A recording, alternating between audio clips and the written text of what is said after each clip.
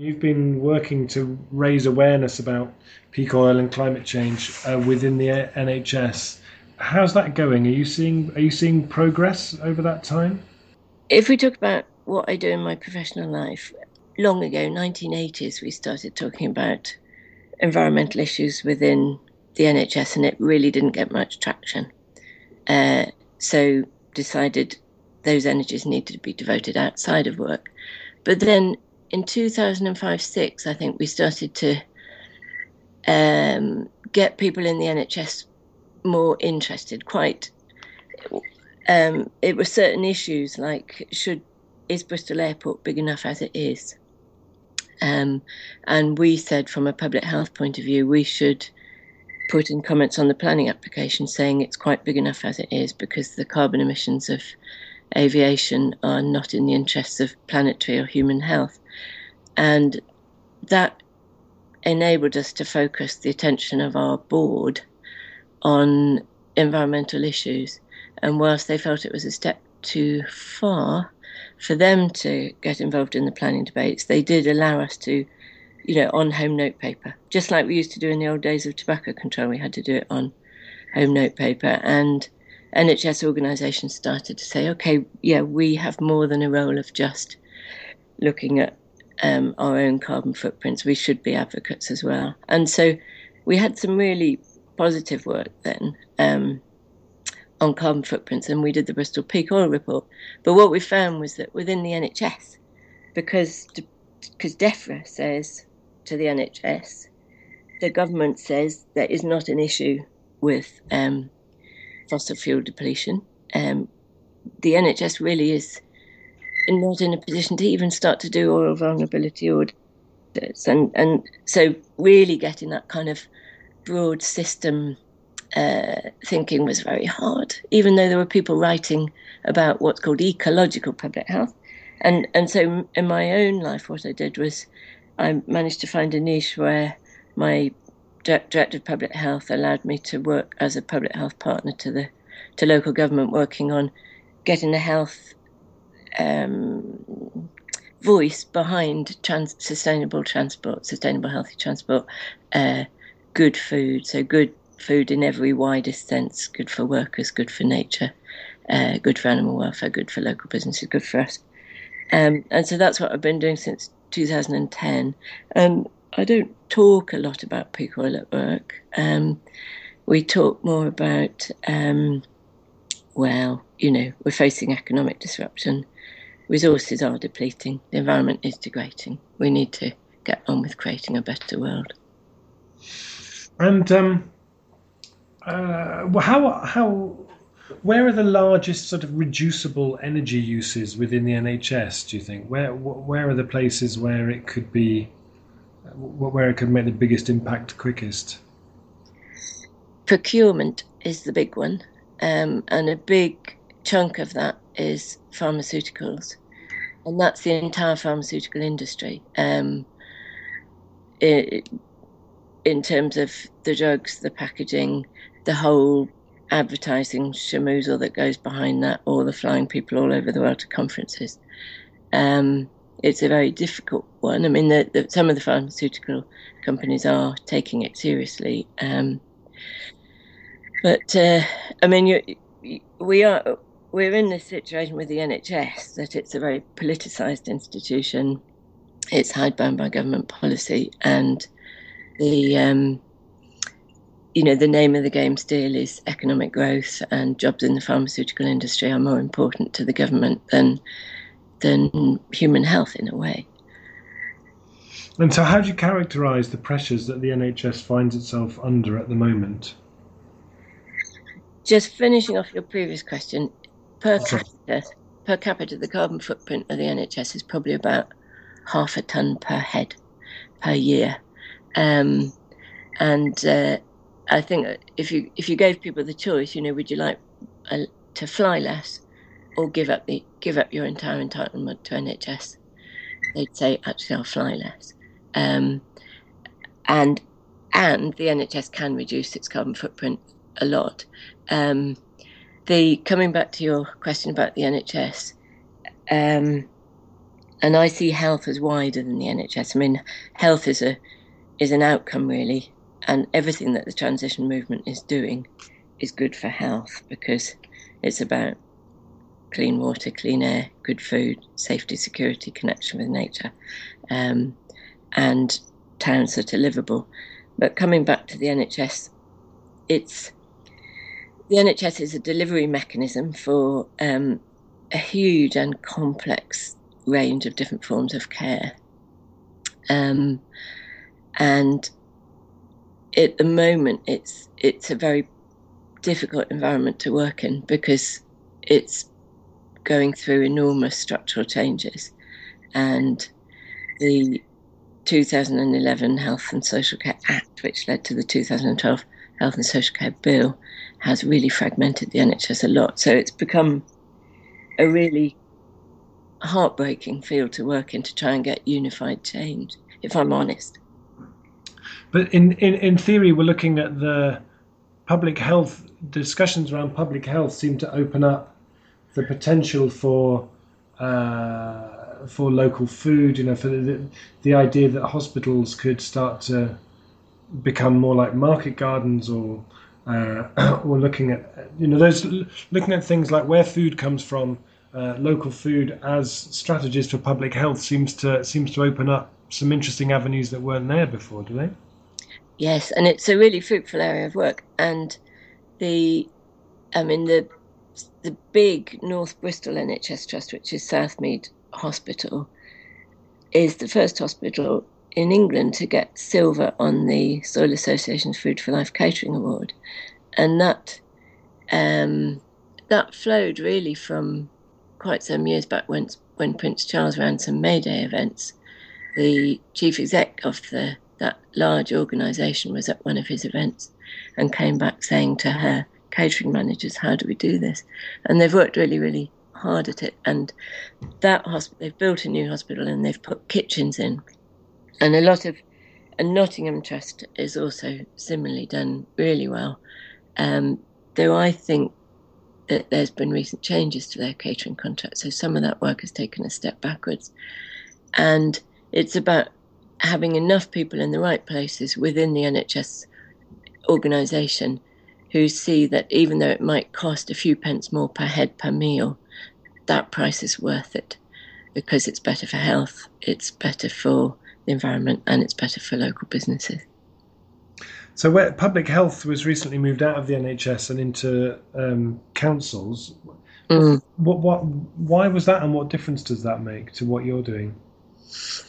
In some ways, it made a positive, if any, no difference or positive to what I'm doing, because I was already working with local government on transport, food, planning, built environment, that kind of thing.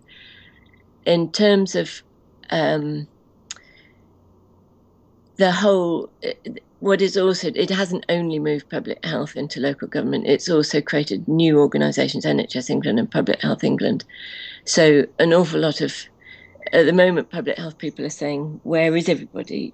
Half our colleagues are in organisations we don't quite know where they are, and everybody's in new jobs. It's my 13th restructure in my career in public health. It's immensely diverting because the amount of paperwork, it's like kind of getting a divorce, knocking your house down and rebuilding it all in the same go. So I think the links in local government are good. The funding cuts in local government create challenges. And the clinical commissioning groups, on paper at least, would potentially have a role, if you had the right people in those, of really driving that process of local procurement and investing in on-site renewables and so on and so on. Can they do that, or is that a rather naive interpretation of them? They are very stretched, short of skills, criticised daily by politicians, under threat of judicial review for any decision from people who quite understandably want to throw a spanner in the works with the current reorganisation, which they see as simply selling the NHS to the private sector. So the Health and Social Care Act had clauses and phrases within it which change what's at the heart of the NHS. So the NHS, when it was established, its system aim was to deliver care fairly, free at the point of delivery, universally to everybody, no matter who they were. And the 2012 Act changes the duty of the Secretary of State to make sure that happens, so that healthcare becomes a commodity now. So it won't happen overnight, but I'm just trying to be really honest with you, because it's only a matter of time before the NHS is just a brand. And behind it are a lot of large multinational organisations. So clinical commissioning groups, many of them are doing wonderful things, and people within the NHS have a strong culture of caring about not just personal health, but community, the health of the whole community, the health of the whole ecosystem. And they are doing what they can, and the NHS Sustainable Development Unit, headed up by David Pension, is helping them as much as they can. But there are also these other forces, as there are. I mean, it's familiar territory to you and to us in the transition movement, because in a way what the transition movement is doing is setting up new prototypes that work at a local level, irrespective of what's going on in the big multinational corporations. And in a way, health will, I think, start to do that. We'll start getting community-owned companies saying, well, this is really fragmented. We're going to set up to take over community care for old folk or whatever. And there are already big links. So, there's GP practices in Bristol which allow people to grow fruit and veg in the land around the GP practice. There are all sorts of visionaries. All I'm cautious about is any massive, top-down led approach saying actually resource depletion and the environment mean we should all do this. And so what would be the best way so community groups, transition groups who are listening to this, what would be the best way that they could support their local health institutions in this kind of shift? What would that relationship look like if it was working in the way that you'd like to see it working? That's a really interesting question. I think one of the strongest things is people who work in the health sector participating actively in transition, and those who don't work in the health sector and who are aware of some of the issues we face and are trying to work positively towards a future that is resilient, extend a hand of friendship to people in the health sector and recognise the constraints that health sector workers are under. And this is the same across so many spheres. Once you sit down together, often those of us who work every time I hear someone criticise the NHS, my heart sinks, because I take it personally, and I have to tell myself, no, I mustn't take it personally. The NHS is very large, and everything you say about it is probably true somewhere. So just forming those connections at local level and see where it leads. So if you were if you were to be able to wave a magic wand, if you became a health secretary of state or something tomorrow, what would be the three key things you think that would be that would need to be changed in order to really make the NHS a more resilient, playing its part in terms of climate change, peak oil, and so on? I would want to see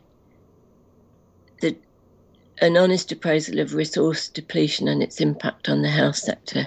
I would commission that straight away, because without that, it doesn't matter how many people in the health sector are saying the way we're evolving our new models of care are less and less resilient and more resource intensive. it doesn't matter how many times we say that at local level, the driver from the top becomes, you can't talk about that. There is no problem with energy and resources.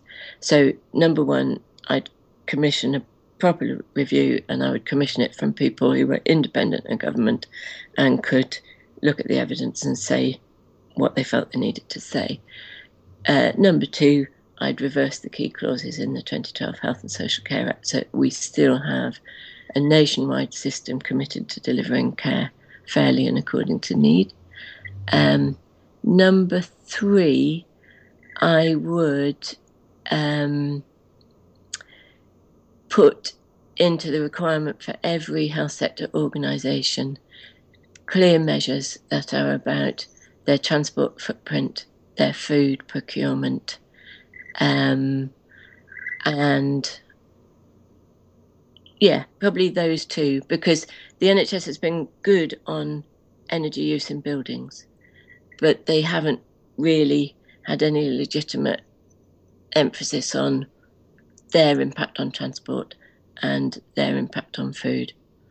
I'd also want to invent what India are doing, which would probably be quite hard legally, which is to have our own